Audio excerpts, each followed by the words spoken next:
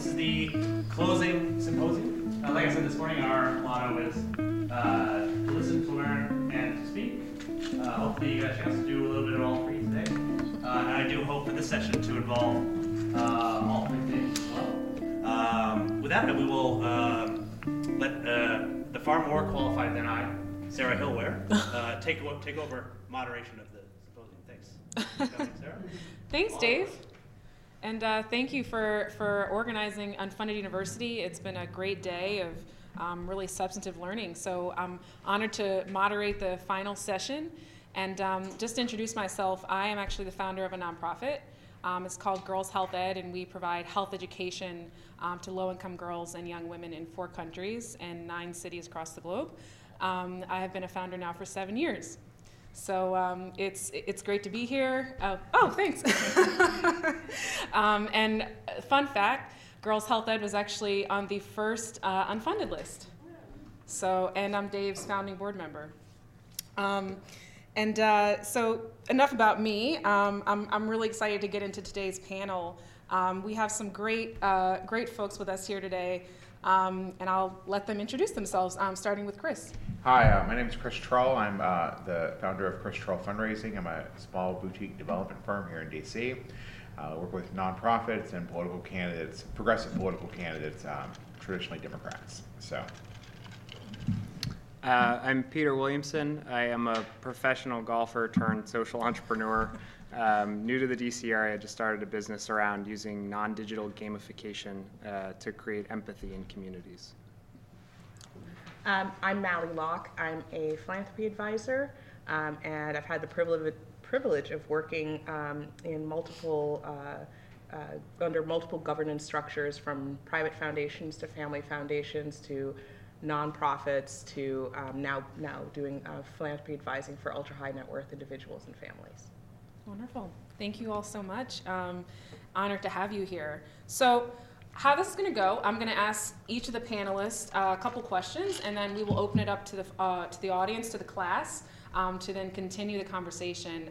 And the idea here today is that this is much more of a conversation, so that they can learn, from you, and you can learn from them, and we can all learn from each other. So I'm going to start with you, Chris. Okay. Okay.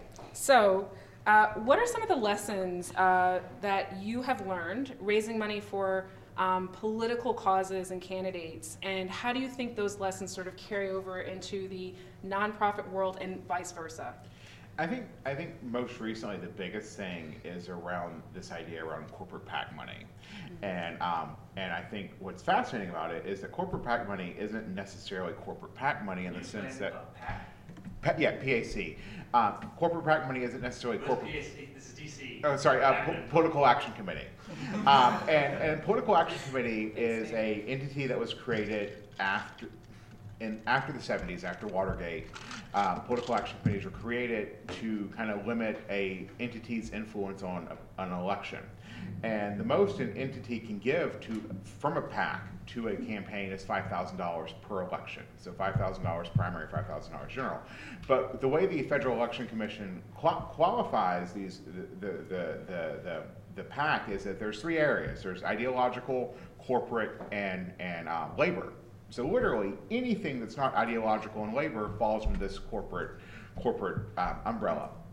But say all that to say that in the last year and a half, 2 years, it kind of has developed this awful bad idea. It's kind of like if you're running for office, we're not taking corporate PAC money, and or whatever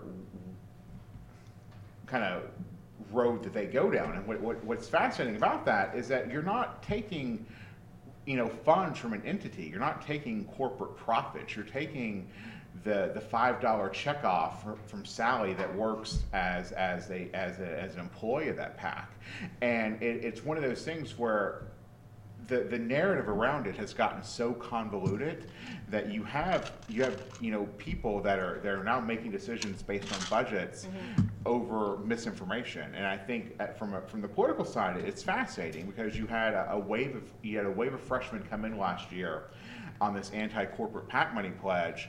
And I would grant it, in fairness, I mean, the way the classification is set up, it's the same classification from, General Motors as it would be from the Human Rights Campaign, but I think one of the biggest lessons is that if you really want to do your research in this before you kind of start going down one of these roads, and I think that applies if you're running a political campaign or if you're running a nonprofit. I mean, when you're talking about funding, when you're talking about who you're getting money from and who's really willing to make an investment in you want to do the research on it, because I mean, I think that you're often, sometimes you're opening yourself up to scenarios that you don't want to take money from, or you're leaving money on the table because you didn't think about things in a big enough picture. So I would say that's one of the biggest lessons I've learned over the years, is that research is key. I mean, right. and it's really important to pay attention to where your money's coming from, and how much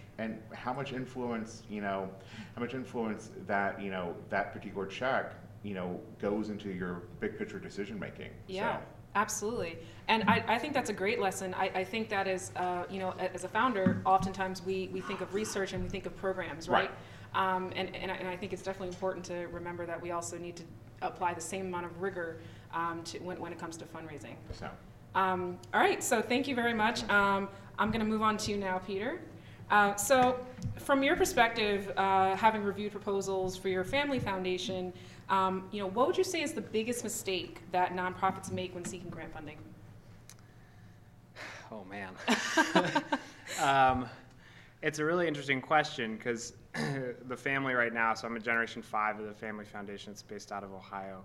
And we've got sort of an inflection point with some of the new generation members coming in, and I think we're still trying to answer that question ourselves. And so organizations that come in disorganized into a disorganized system are not gonna be viewed properly or well, and they're not going to be seen well by the family just because of our own disorganization. So I think just being able to explain themselves concisely, why it matters in a geographic area that might not be relevant to where we live as a group.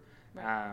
Those kinds of things are really simple. It's I mean, if you knock out the simple things, it's amazing how far that takes you. Right. Yeah. Thank you. All right. So, Mally, now I'm going to move to you. And I'd love to ask you a little bit about your experience advising philanthropists. So, given that you've advised donor-advised funds, what would you say are probably the biggest interest areas that you've seen for funders as of late? What are some of the trends? What are some of the pain points? Well, I'll just clarify. I've advised philanthropists of all kinds. It doesn't matter if they have a foundation or a donor-advised fund or anything.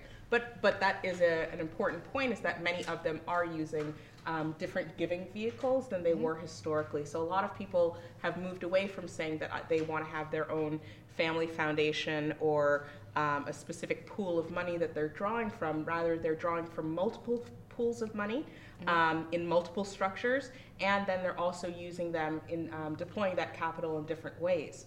For example, really, everyone talks about impact investing, but it really is growing in momentum, and I think that is actually a very positive thing, because it gets people to use their funding in different ways, such as I've been really encouraging some of the people that I work with to think about either taking equity stakes in certain organizations or just providing low interest or zero interest loans for business development, growth, research, operations, anything like that, because that's necessary for organizations to run, and that's usually the area that no one wants to give to. Right. Another thing is in capacity building in general. I feel like that's also a very positive trend that I've been seeing, is that people are realizing that this development or the overhead myth that I wish I remembered the guy's name.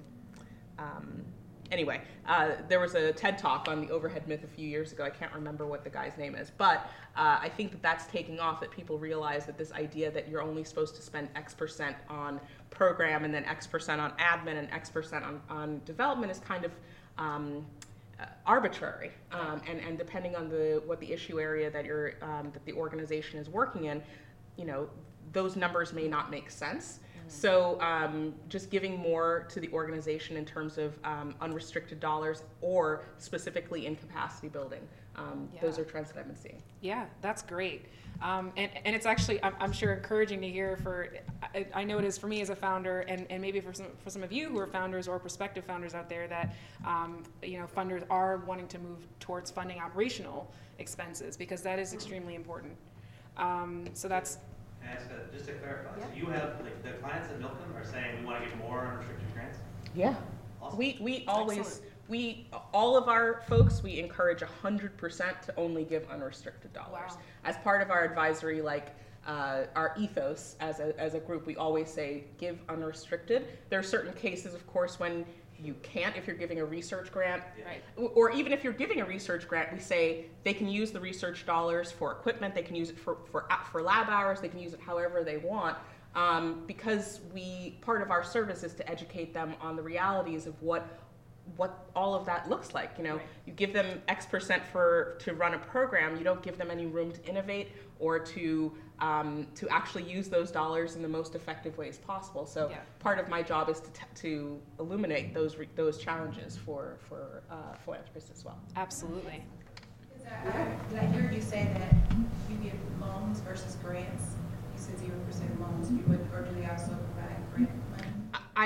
I was saying that I recommend that they use their capital in all kinds of ways. So grants is definitely one of them, but I'm also encouraging them to do loans. Again, it could be 10-year 0% interest loans, Right. or actually loans that eventually just wipe themselves out. But it's a different way of using the same type of money. Right. Yeah. Thank you.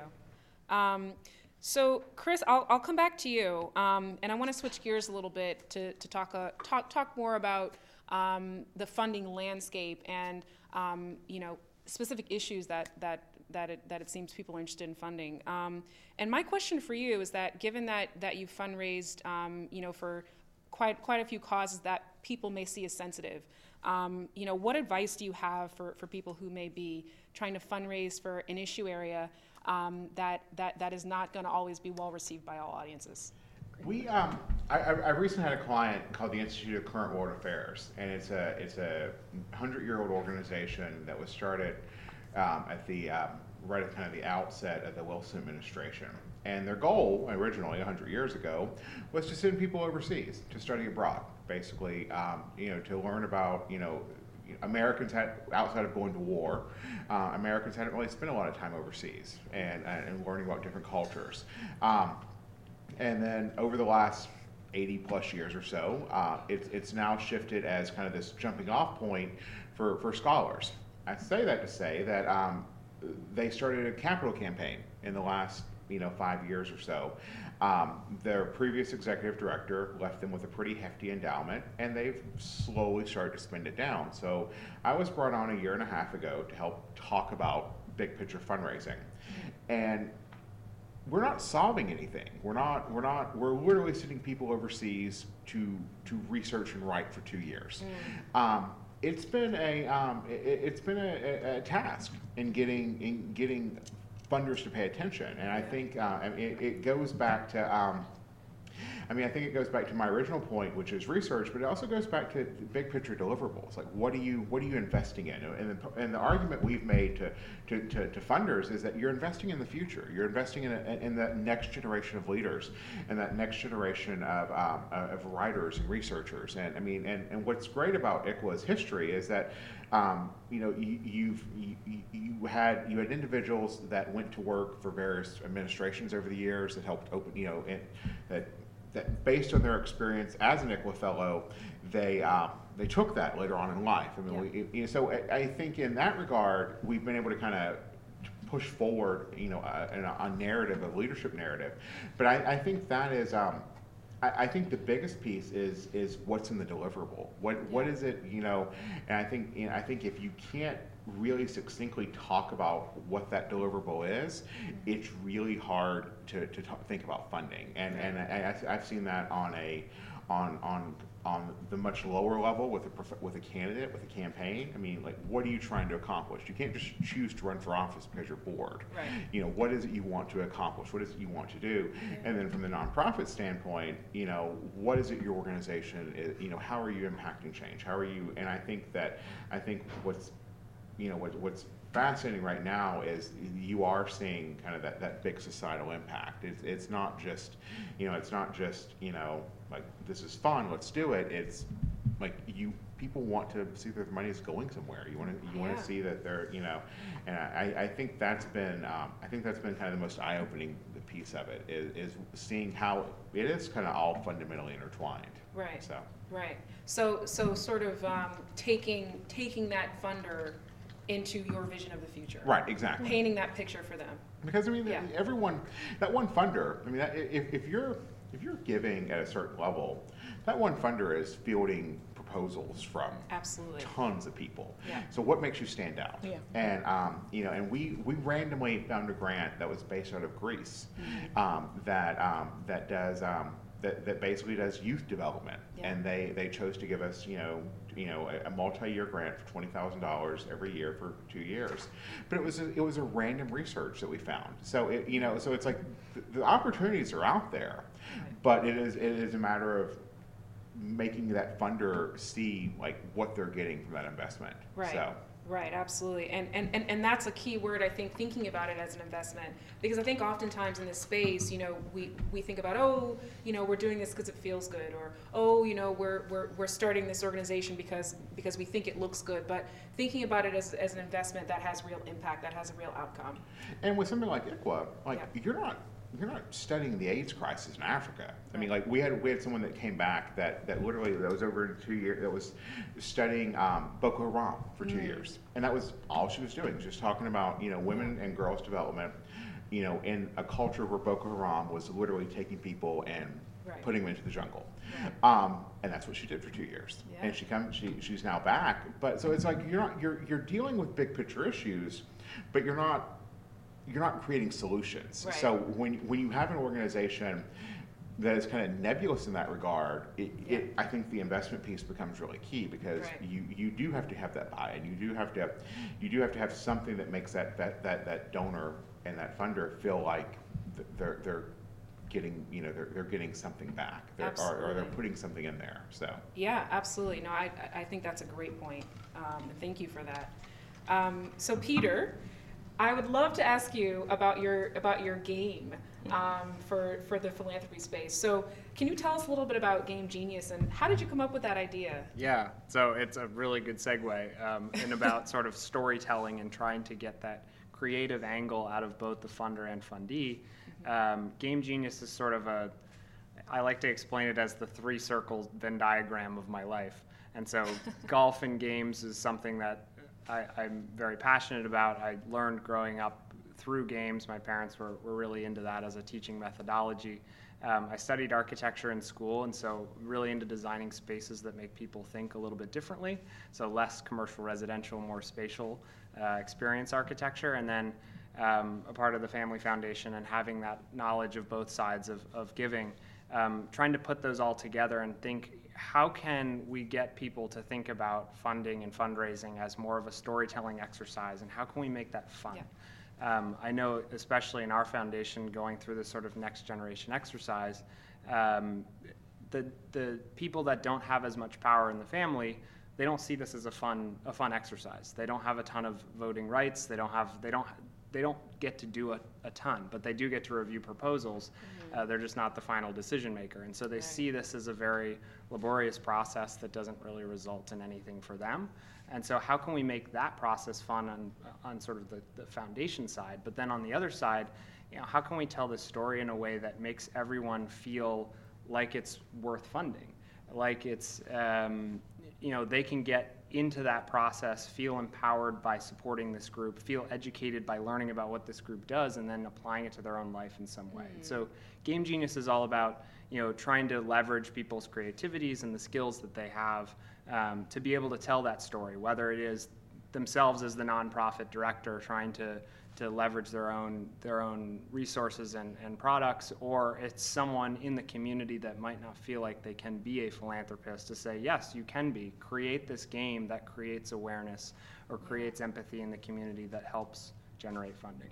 Yeah, wonderful. And just a quick follow-up question. So is this game geared towards users who are founders, or geared towards funders, or both? So it's not particularly one game.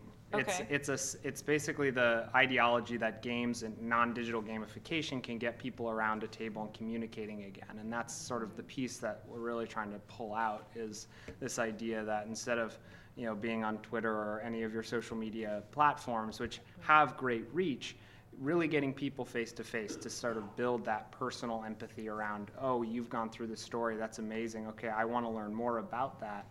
And if you do that in a fun environment like a game, people are a little bit more receptive. Right. And so you can talk about some more difficult issues. You have to be respectful, but you can talk about more difficult issues in a little bit of a different angle that lowers some barriers. Right. It's interesting because I just spoke to someone last week who does fundraising in the criminal justice space, and they have, actually we're trying to bring it here, a parolee experience game.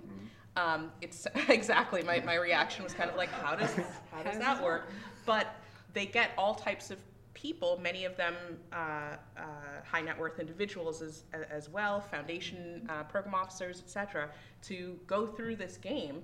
And it's based at 100% on the experiences of people who have been put out on, who have been incarcerated and subsequently on parole, and they actually act as the judges in this game. And they go through what real experiences are, and Yeah. it's actually fascinating. Wow. Unfortunately, there's only this one woman who currently has the license for it, Okay. but we're trying to actually bring an experience here to DC because it's fascinating. That And sounds exactly, wonderful. it's about Yeah, lowering yeah. and giving people, oh, wow, this is a firsthand experience of what that's like, and it really blows people away. That's awesome. That seems like it's a very intentional example of like nothing for us without us, having the parolees be the judges, because Right. I definitely have heard of like organizations who've like built this is what it's like in a developing country trailers and brought them around to churches. So what was the process like making sure that like the game to gamify something also was representative and wasn't just making light of a situation, and that the parolees were actually having a deep I didn't develop it, so I'm. But this was a woman who worked she was a defense attorney, and she worked in the prison system for many years. Yeah. So she actually did include them all in the process, because otherwise it could be exploitive, frankly. Yeah. But apparently that's not the case. That's awesome. Well, that's really great. And I think that's actually a really interesting segue, your question, to the question I have for you. And so oftentimes when I think about nonprofits, and then I think about philanthropy, sometimes I personally see a disconnect. And I think there are a lot of other people here who see a disconnect, which is part of the reason why Unfunded List exists, right? To kind of help close that gap. And my question for you is really around capacity building. So working with funders, working in philanthropy, what are some of the big pain points that you're seeing in terms of how they operate and how they're actually getting to reach the people who are working on the issues that they want to fund? That's a great question. I think that, and going back to your point, making sure that everyone treats social issues with sensitivity is really important, and also making sure that the people that I work with, over the period of time that I work with them, I feel like it's my responsibility to bring them closer to people and to issues, as opposed to seeing them from afar. Yeah. Because unfortunately that has been the history of philanthropy, to sort of say, you over there, I'm going to throw this money at you and tell you what to do with it, as opposed to seeing you as really the architect of your own future and being able to actually say, this is how I think our community or our issue needs to use these dollars. Yeah. And so really trying to make sure that that power imbalance, which is naturally there, trying to level that out and really trying to spend a lot of time educating the people that I work with, on both sides actually, and trying to be that bridge builder between those two universes. I think it's a privilege to have this role. It's also a reminder of how segregated our society is socioeconomically.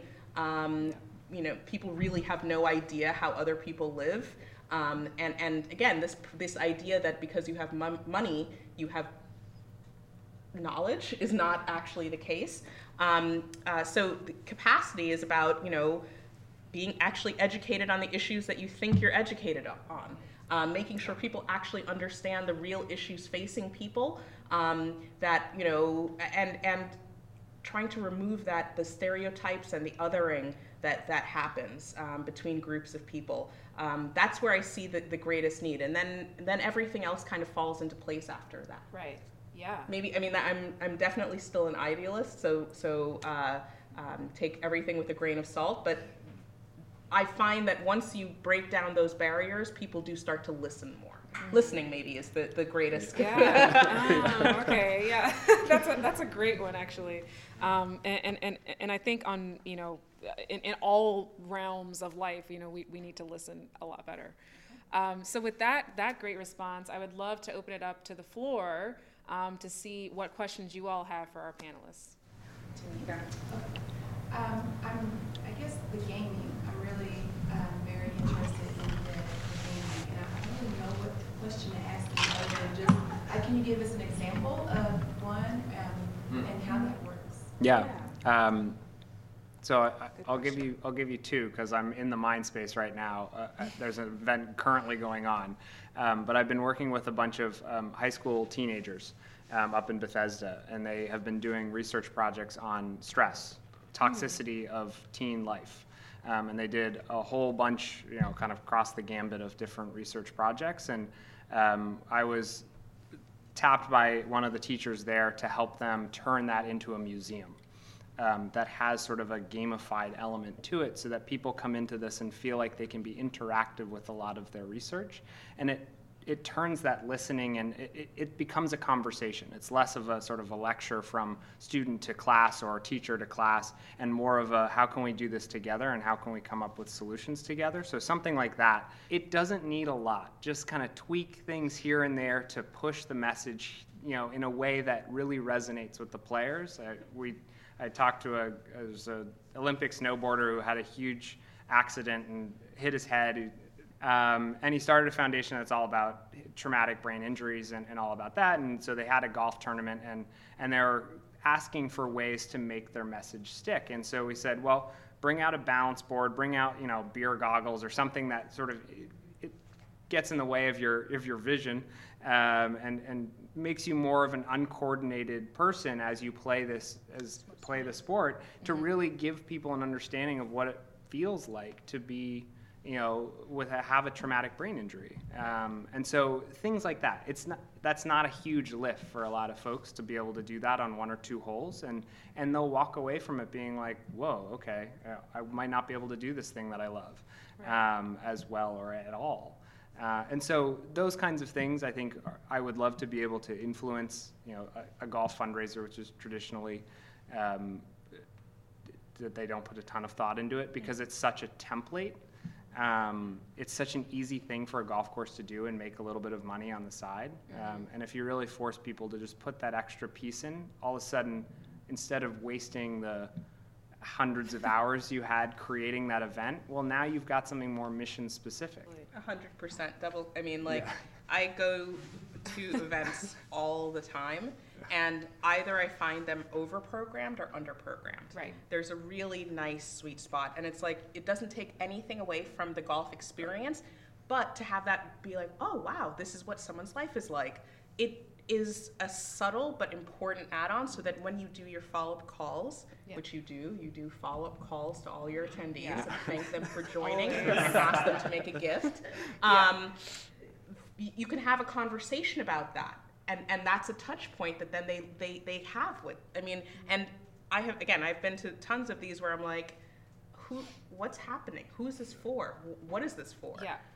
It's Yeah. such a wasted opportunity. Absolutely, and I think that applies not only to golf, but I mean to so many event focused fundraisers, right? I know for us, in our first 5 years, we primarily fundraise through events.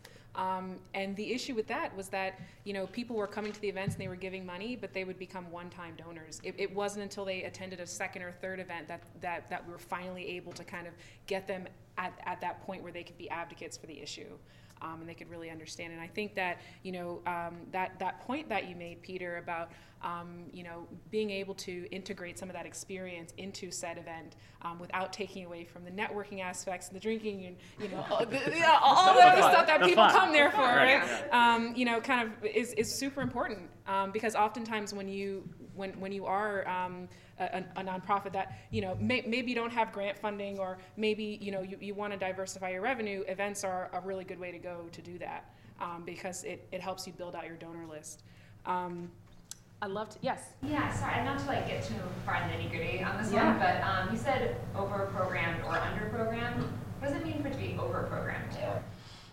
Just as she was just saying, people are at events to network, have fun, drink, talk, and learn about something, hopefully. But you'll notice that in the order of priorities, even for events that I go to, and I generally will make a donation to every event I go to, just because I'm like, I know this is for a cause. Forward to receiving it. This isn't an event.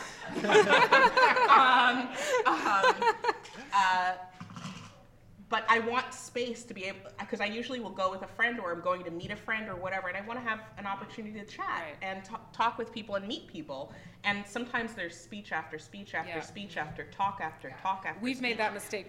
And people are just like, it's also 7 o'clock at night, they've had a long day, it's over-programmed. If I'm doing a 2-hour event, like I'm doing a 2-hour event in a couple of nights, I am doing 20 minutes of programming. That is it. And I time it, and I have a run of show. Nothing is done accidentally in events either. Everything is programmed exactly, timed, when your courses come out, when your appetizers, when your drinks are done. I've spent a lot of time doing fundraising and events, so I'm very particular about that, and I know that not everyone has that capacity, but it should be very thoughtfully done. And the amount of time that people are spending listening to something or experiencing something should be the right balance. Now, again, depending on the issue area or the event or the venue, you'll have to tweak that to get that right to the sweet spot. But again, it's all about balancing out what people's desires are. When you say it, I've definitely been to events like Yeah, I think we all have, especially in DC, right? Kate, yes. Sort of actually as a follow-up about grassroots change makers versus the philanthropy field. So for so many people who are doing grassroots organizing and advocacy work, they're over-programming their events because it's their lived experience. So as an LGBT organizer, I was an organizer for a really long time before I knew philanthropy existed. And so by the time I finally figured out that there were rooms with people with money in them somewhere, and that I was doing the work of living my life and doing the organizing, I didn't particularly know what to say to be taken seriously by people who are able to go to these kind of events, learn about an advocacy issue, and then move on with their day, because it's so deeply meaningful to the people doing the work. So what is the best way for people who are unfunded change makers to be taken seriously by funders in those spaces and not seem, over-programming, boring people to the point where they can't get their point across and people just see it as a very complicated issue that somebody else should probably solve? I can start that, but I'm sure we all have different experiences with that. I would also say It's a difficult question to answer. it is a difficult question to answer, but what I will say from my experience is that I think about my audience. I look at my list, I really study my list, and I look at every single person's title and what organization they're from. So again, for this event, I looked at the list and I was like, well, I can't get too deep into program because this is too general of an audience with very different interests. And again, I do research on again, it depends on the event, but I do research on every single one of the people. Just most people have something out there on LinkedIn or something on the internet. Yep. You just want to know who your audience is. So if it's an audience of your peers, you can get into the weeds and get into that sort of deeper discussion on advocacy issues. And I encourage you to, because that's you're speaking to your peers, you're speaking to your people, and you can have an actual conversation discussion there. When I'm looking at a list and it's a broader list of people that I'm trying to pull into my world, I change the program, I change the pitch, I change how I'm talking about it. Again, that's just how I think about it. I think about the size of the audience. If it's 10 people, you can also do something very different than you're doing with 40 people. So it's all about thinking about what your audience looks like and what their backgrounds are, and therefore changing how you're speaking. Yeah, exactly. Code switching is the name of the game. Yeah. Yeah, I mean, ditto. I mean, it's one of those things where if you were to, I'll use a story, I suppose. If you were playing a game against people and you wanted to know how to beat them in a game, you study them, right? You study what their characteristics are. And so understanding who's in the room is really important to kind of figure out your next move. And I think if you can somehow pass that ideology along to other people, you get a really interesting conversation going, because they're all sort of reading each other in the room and trying to figure out how you can work together. Yeah. I try to foster interaction as well. Like, I mean, I think a lot of events you spend the whole time feel like you're being talked at. I had a client a couple of years ago. We would organize a breakfast fundraiser. He was a member of Congress, and he would spend 45 minutes of the hour breakfast fundraiser talking at people, and then with a mouthful, got any questions? And then it's like, oh, it's 9:30, it's time to go. But one of the people I work with now, it was like speak for 2 minutes and then open it up for conversation. So I try to encourage like complete interaction. I think sometimes that throws the programming piece a little bit, into whack, but I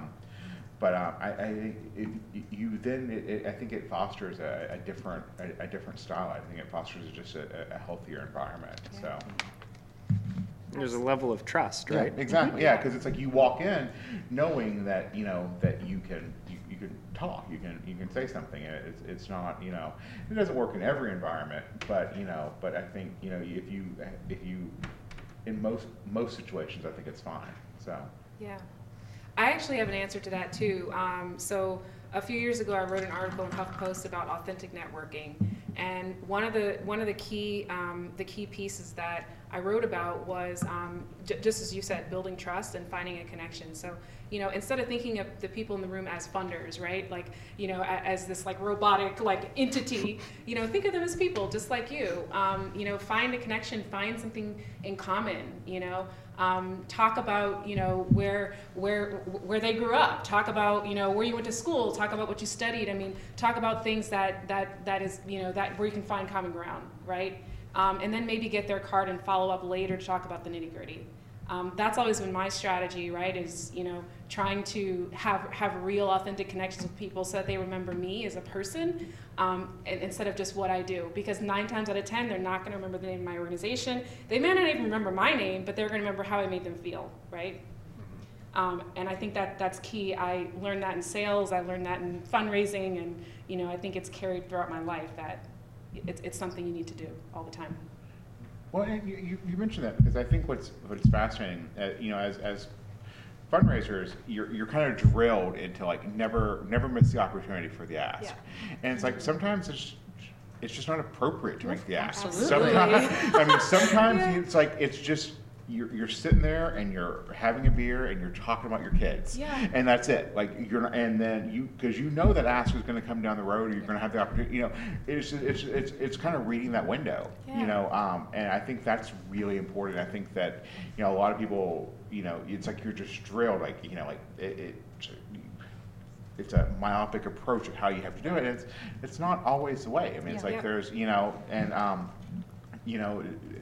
and sometimes it's not the person that is best suited to make the ask isn't the principal in the room. It's someone else. So it's I think in that case it's really, I think knowing that is really important as well. Right. And because this symposium, we're talking about innovative and creative fundraising. I really kind of want to ask a question for all three of you, in that throughout your careers, I mean, what are some of the ways in which you've seen people get creative when it comes to fundraising, and kind of be able to go off the beaten path in terms of how they're not only how they're raising money, but how they're structuring their organizations, to bring in revenue. I can take it. Sure, I can start. Yeah. And I think this is also a growing trend, which is a good thing. Is I've seen a lot of founders build in sustainable revenue sources from the beginning. So when I was talking about equity or loans, the clients that I'm working with are really looking at a lot of apps, and so these apps are commercially licensed but wholly owned by the nonprofit, and so the revenue from the apps goes to the nonprofit, to the point that they are projecting, fingers crossed, that they will actually no longer need philanthropic support in 3 years, which is phenomenal. And again, not everyone is going to have that level of luck. I mean, they just happened to do something that worked really well, and the timing is really good. But the fact that they had this built in right away was also what was so attractive to our clients. They were like, oh, if I make a $500,000 donation here, I'll never have to make another donation against this organization.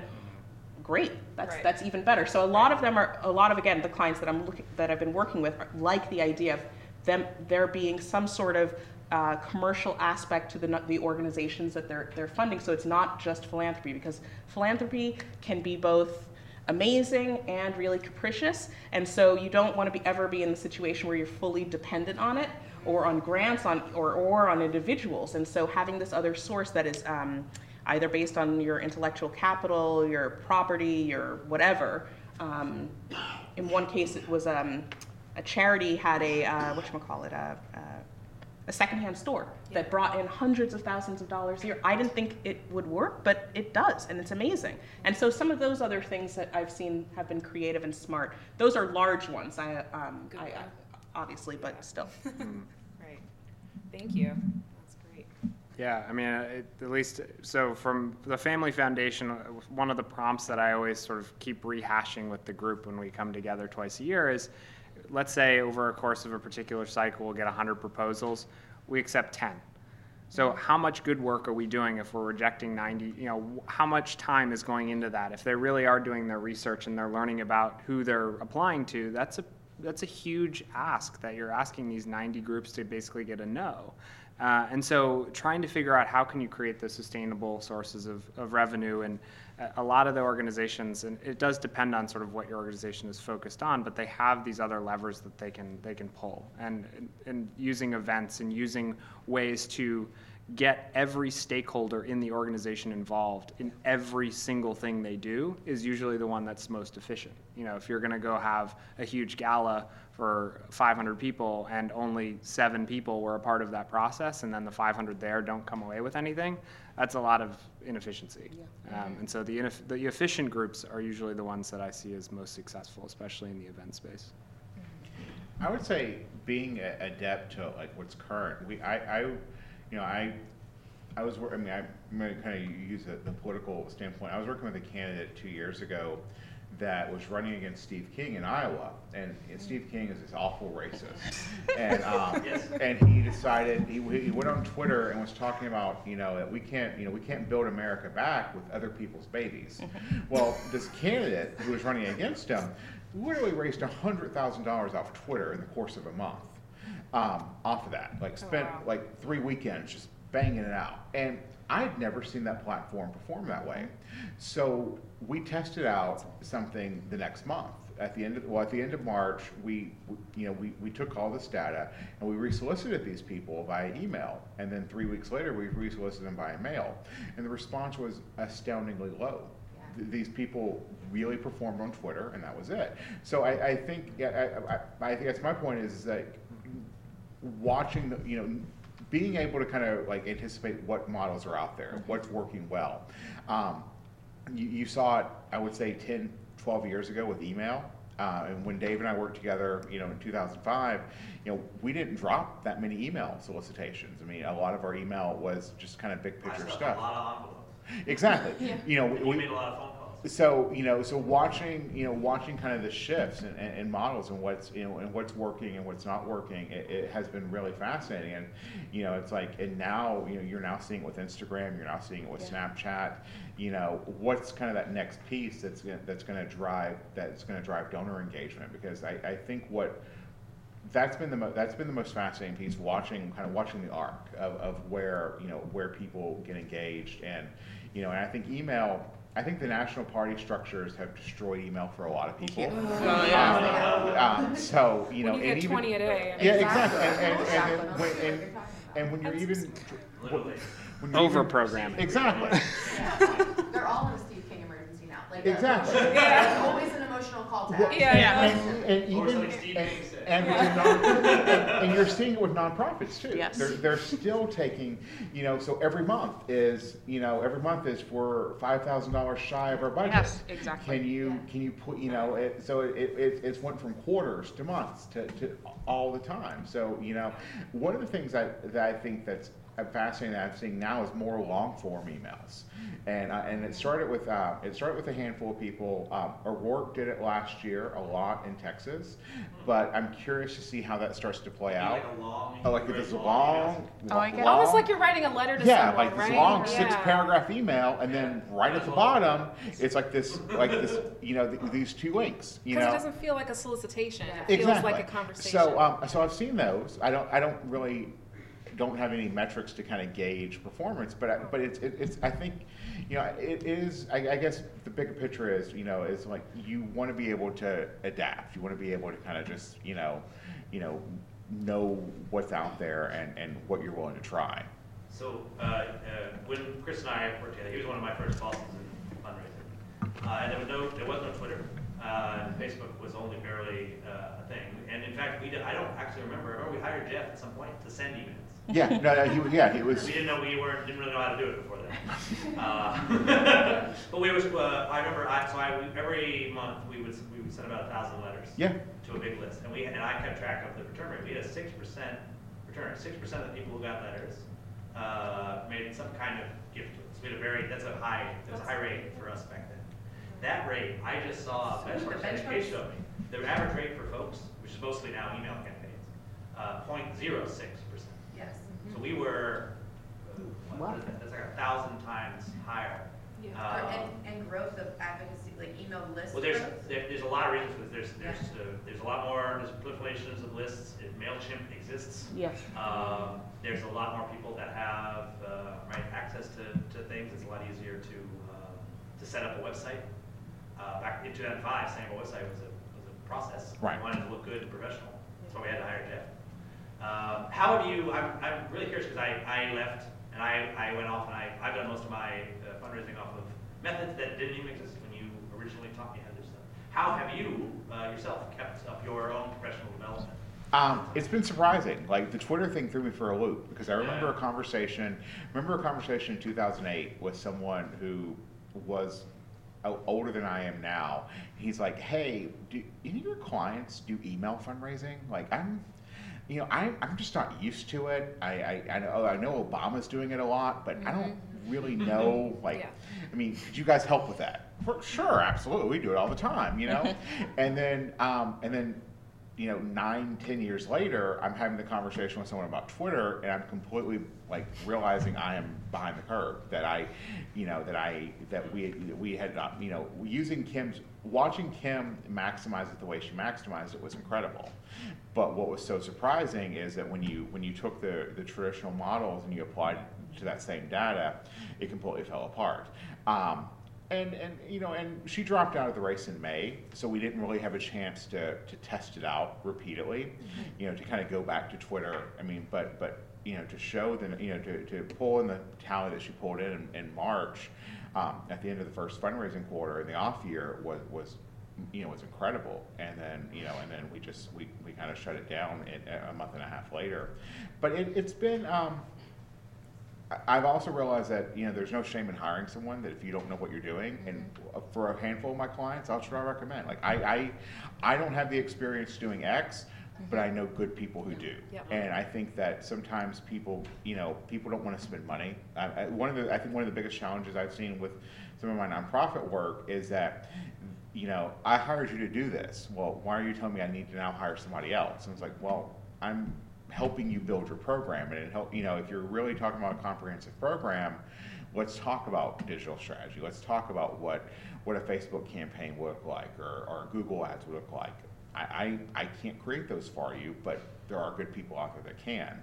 So I think for me personally, that's been the key, is just acknowledging what I know and don't know, but also not being so like caught up in my own systems that I'm not willing to try. I mean, because like I said, the Twitter thing just blew me away. Like that was insane that happened. And it was $25 contributions. I mean, this was People get angry on Twitter. Exactly. So Yeah. and unfortunately, there's not been another client that I've kind of really had the opportunity to test that with, but it's definitely out there for sure. Yeah. So. What would you say is your? I always thought you were best on the phone. Let somebody else ask a question. Yeah, I think we have another question. Are you still on the phone mostly, like when you actually do the fundraising? Yes and no. I mean, it's now. I think email, like one-on-one email, has gotten so much easier. But it's still a decent amount of phone calls for sure. Yeah. Yes. Sorry, what was your question? What are some of the hotter issues that are being funded these days? Trending issues, or issues that either weren't being funded or are getting some funding now? I mean, I can speak from just the Family Foundation side. Post 2016, human services, our proposals spiked 500%. Human services. It's sort of a catch-all, but right. But more specifically, like what sectors within? So it was a lot of immigration themed, a lot of homeless shelters. Yeah. Okay. It was a lot of sort of human. I mean, it is the kind of what you would expect. It was like anti-platform 2016. So right. It was really interesting. And our committee, we have committees on different topics, and they were like, this is impossible. There's no way we can do justice to this many proposals, and so we had to sort of restructure our whole look. And the last 2 years has been trying to figure out how do we put more people on this committee, because we know we're going to get more. Right. They called it the Trump jump in the nonprofit fundraising benchmarks. Right. So, like there was a Trump jump in getting money, and now it's a Trump dump. Like you're way less email donors, way less everything in the past year. Nonprofits saw an increase in this. They saw a huge increase in 2017 and a huge decrease last year. Yeah. But I've seen just a greater, similarly after 2016 in civic education and constitutional education, legal services, citizenry, sort of similarly, sort of adjacent issues, because people realizing that they didn't understand our, that most people don't understand how our election process works, and therefore need to be a more educated populace. So, and the other thing was around, I mean, most people come to us for health and mental health, but mental health has definitely gone up. Yeah, interesting. Good question, thank you. Yeah. Any other questions? I have a question. So sort of along those lines, I know you and I just briefly talked about it, but statistically, when you talk about the broader landscape of philanthropy, you see a much smaller percentage going towards things like, for example, reproductive health versus higher education, the arts, things like that. So are you guys seeing sort of a shift in the other direction at this point? I personally know of a couple groups, so larger nonprofits like Population Services International, for example. They've got a collective of next-gen philanthropists, and they're trying to teach them about certain key issue areas. So I'm sort of wondering if you guys are seeing sort of that next generation of philanthropists moving towards other things that they want to fund. The environment's big. Yes.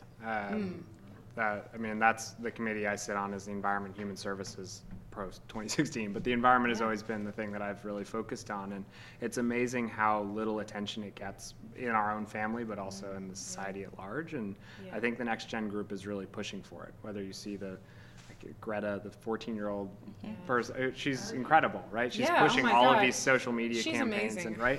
And so you're starting to see, whether it's the Parkland kids that are working on gun violence, and there are just a lot of responses. People are starting to listen to that younger perspective, and I think it's because it has more of a story lens. Yeah, interesting. I think the 2016 election woke up a lot of people too. I think the question is do we get comfortable? I mean, the horrifying aspect is that it's really hard to beat an incumbent president, and he may win next year. And and what does the next 4 years look like? Yeah. I think it's safe to assume that if he does win next year, like 2024, there will be a shift back. Yeah. But still, how do you keep up the same level of push and fight and just not wear yourself down in the process? Yeah. How do the next 5 years play out? Right, absolutely. That's resilience and sustainability for individuals is also really important, and being able to, as many founders and activists, you do get burned out. It's hard to sustain the same level of action and anger, frankly, that can sometimes be that motivator. Yes, that's a very... It's like the societal norms were, we were just, it's like, it's kind of like, what they talked about with the Titanic, it's like, everything leading up to the Titanic, we knew what life was like. And then the Titanic sank and everything kind of fell apart. And, it's kind of like Trump, everything leading up to 2016, we had accepted normalities. And, yes. And now we don't, and now and that's we're going on a little bit of a tangent, but I actually have found that to be a really positive change in my life as well. Absolutely. It was an absolute nightmare, and I cried for a month straight, no joke. Yep. Especially as a person of color, and I literally was like, I had gone from crying of tears of happiness because the first Black president was elected, which I literally never thought and ever would happen in my lifetime, and I had accepted that, and it wasn't like something that made me sad. But to go from that and then, the assumptions that I had about where the world was, and to sort of have that shift. Anyway, it really propelled my own desire to educate others on issues that don't face them personally, because none of the people I work with have any idea what most people's lives are like. Yeah. And so I am fortunate that I get to have that role to sort of be like, well, have you looked at it from this perspective, perhaps, and try to bring them along with those different social issues. And that's, I think, the benefit of that next generation. Yes, exactly. They're coming of age, seeing the ugliness. Exactly. And that's, they're going to vote that they're way. Propelled. When it comes time to vote, they're going to, if they go to the voting booth, they're going to vote the right way. And I think that's the benefit of it. But it's also the, getting them to the voting booth. I have a friend that's a lesbian in West Virginia who may have some form of cancer, and she's like, oh, I don't vote, it doesn't really. And it's like, you're the person they're trying to kill. Like, what is wrong with you? She's like, it doesn't matter. And I was like, we're having this conversation over Facebook chat. I'm like, I gotta go. But it's just like, you're old enough, you're 30 plus years old, how do you not get this? And so, but then I think about, my nephew who will be 18 in a couple of years, and it's like, he's engaged, and and it's like, I'm hoping you vote the right way. But so it's like, hopefully they save us. Hopefully the kids save us. Someone needs to. Yeah. So we have about 10 minutes left. It's 4:50 in the panel. We would love to commence at 5 to make sure everyone is on schedule. But I would really like to kind of ask a final question to you all. And that final question sort of revolves around storytelling. So that's been a common theme I've noticed throughout this panel, is talking about the importance of getting people who may live in a completely different reality to see, the other side of the fence, right? So I'd love to kind of ask you all about ways in which you've seen people tell their stories. I know you gave that one example of, how you're using game and you're using gamification to kind of bring people into that realm. But I'd love to hear other examples of that and where you think that's going. I know I'll just give one quick example of what I've seen. I was recently in the Rohingya camps on the Bangladesh and Myanmar border, and there was another NGO that was using live streaming, and they were live streaming people in the refugee camps to try to get them to see what life is like, taking people into homes and things like that, in food distribution centers. So kind of along those lines, what have you seen and where do you think this is going to kind of keep people, as you all mentioned, keep people engaged and motivated, to want to be engaged in these issues? I'll jump on that only because I'm leaving tomorrow morning to go to the conference our organization puts on, and we are doing 4 different sessions, one of which is 6 hours long, on storytelling for impact. Yeah. I think that we've seen this shift in the sector as a whole. You're seeing it with nonprofits as well as for-profits and philanthropy. So I think that ironically in this day and age of metrics and numbers, I think people do realize that we've gotten too far away from humanity. And so bringing back the human and individual stories that resonate is really important. So I've been seeing that across the board. It's really hard to tell an effective story. And so I'm not going to be the person to say how to do it. But there are great resources out there, even in terms of the word choice you use for certain issues, like the opportunity agenda and colors of change, color for change. Are a couple of organizations that I follow online, and they again are prescriptive in the language that you use to talk about poverty, to talk about education, to talk about race. It has changed the way that I think about that, because you hear these things and people trigger. They have a response that's emotional and personal right away, and so they're not able to look at issues subjectively. Yeah.